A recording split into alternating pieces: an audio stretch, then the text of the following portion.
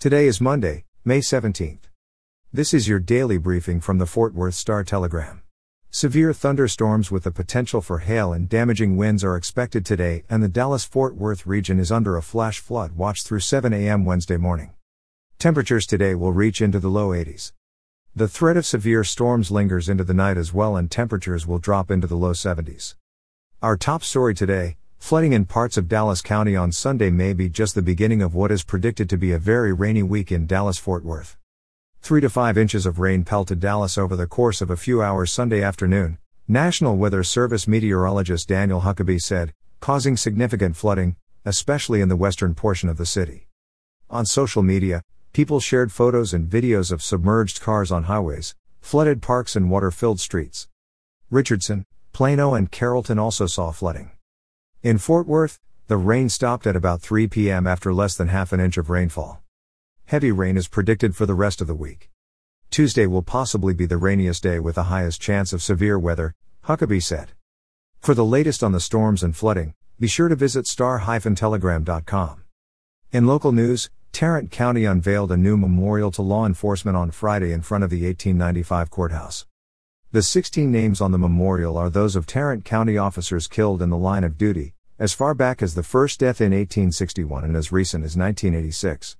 The names grace the granite circle that surrounds a Texas star with a bronze Tarrant County seal in the middle. There are white flowers growing around the star. Former District Attorney Tim Curry and Tarrant County Commissioner J.D. Johnson, who represents Precinct 4, co-founded the effort to establish a memorial more than 20 years ago, the county said in a news release.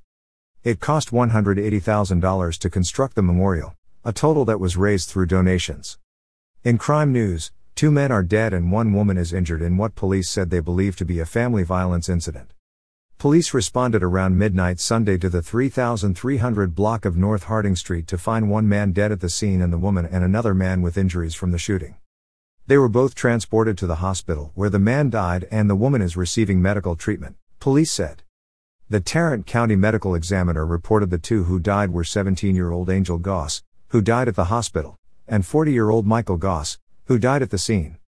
Police said Michael Goss is the suspect in the shooting of Angel Goss and the woman. The incident is still under investigation. And finally today, in sports, Dallas Cowboys quarterback Dak Prescott has already said he is good to go now, and likely will be ready for the 2021 season after coach Mike McCarthy said he should be cleared in time for training camp in July. McCarthy based his prognosis on Prescott's rehab progress and current workouts. McCarthy said Prescott, who missed the final 11 games last season with a compound fracture and dislocation in his right ankle, will participate in some on-field work. Prescott was initially given a 4 to 6 month recovery period after suffering the injury last October. He had a second cleanup surgery in December, but it did not alter his progress. For the latest in Fort Worth and Tarrant County news, visit star-telegram.com.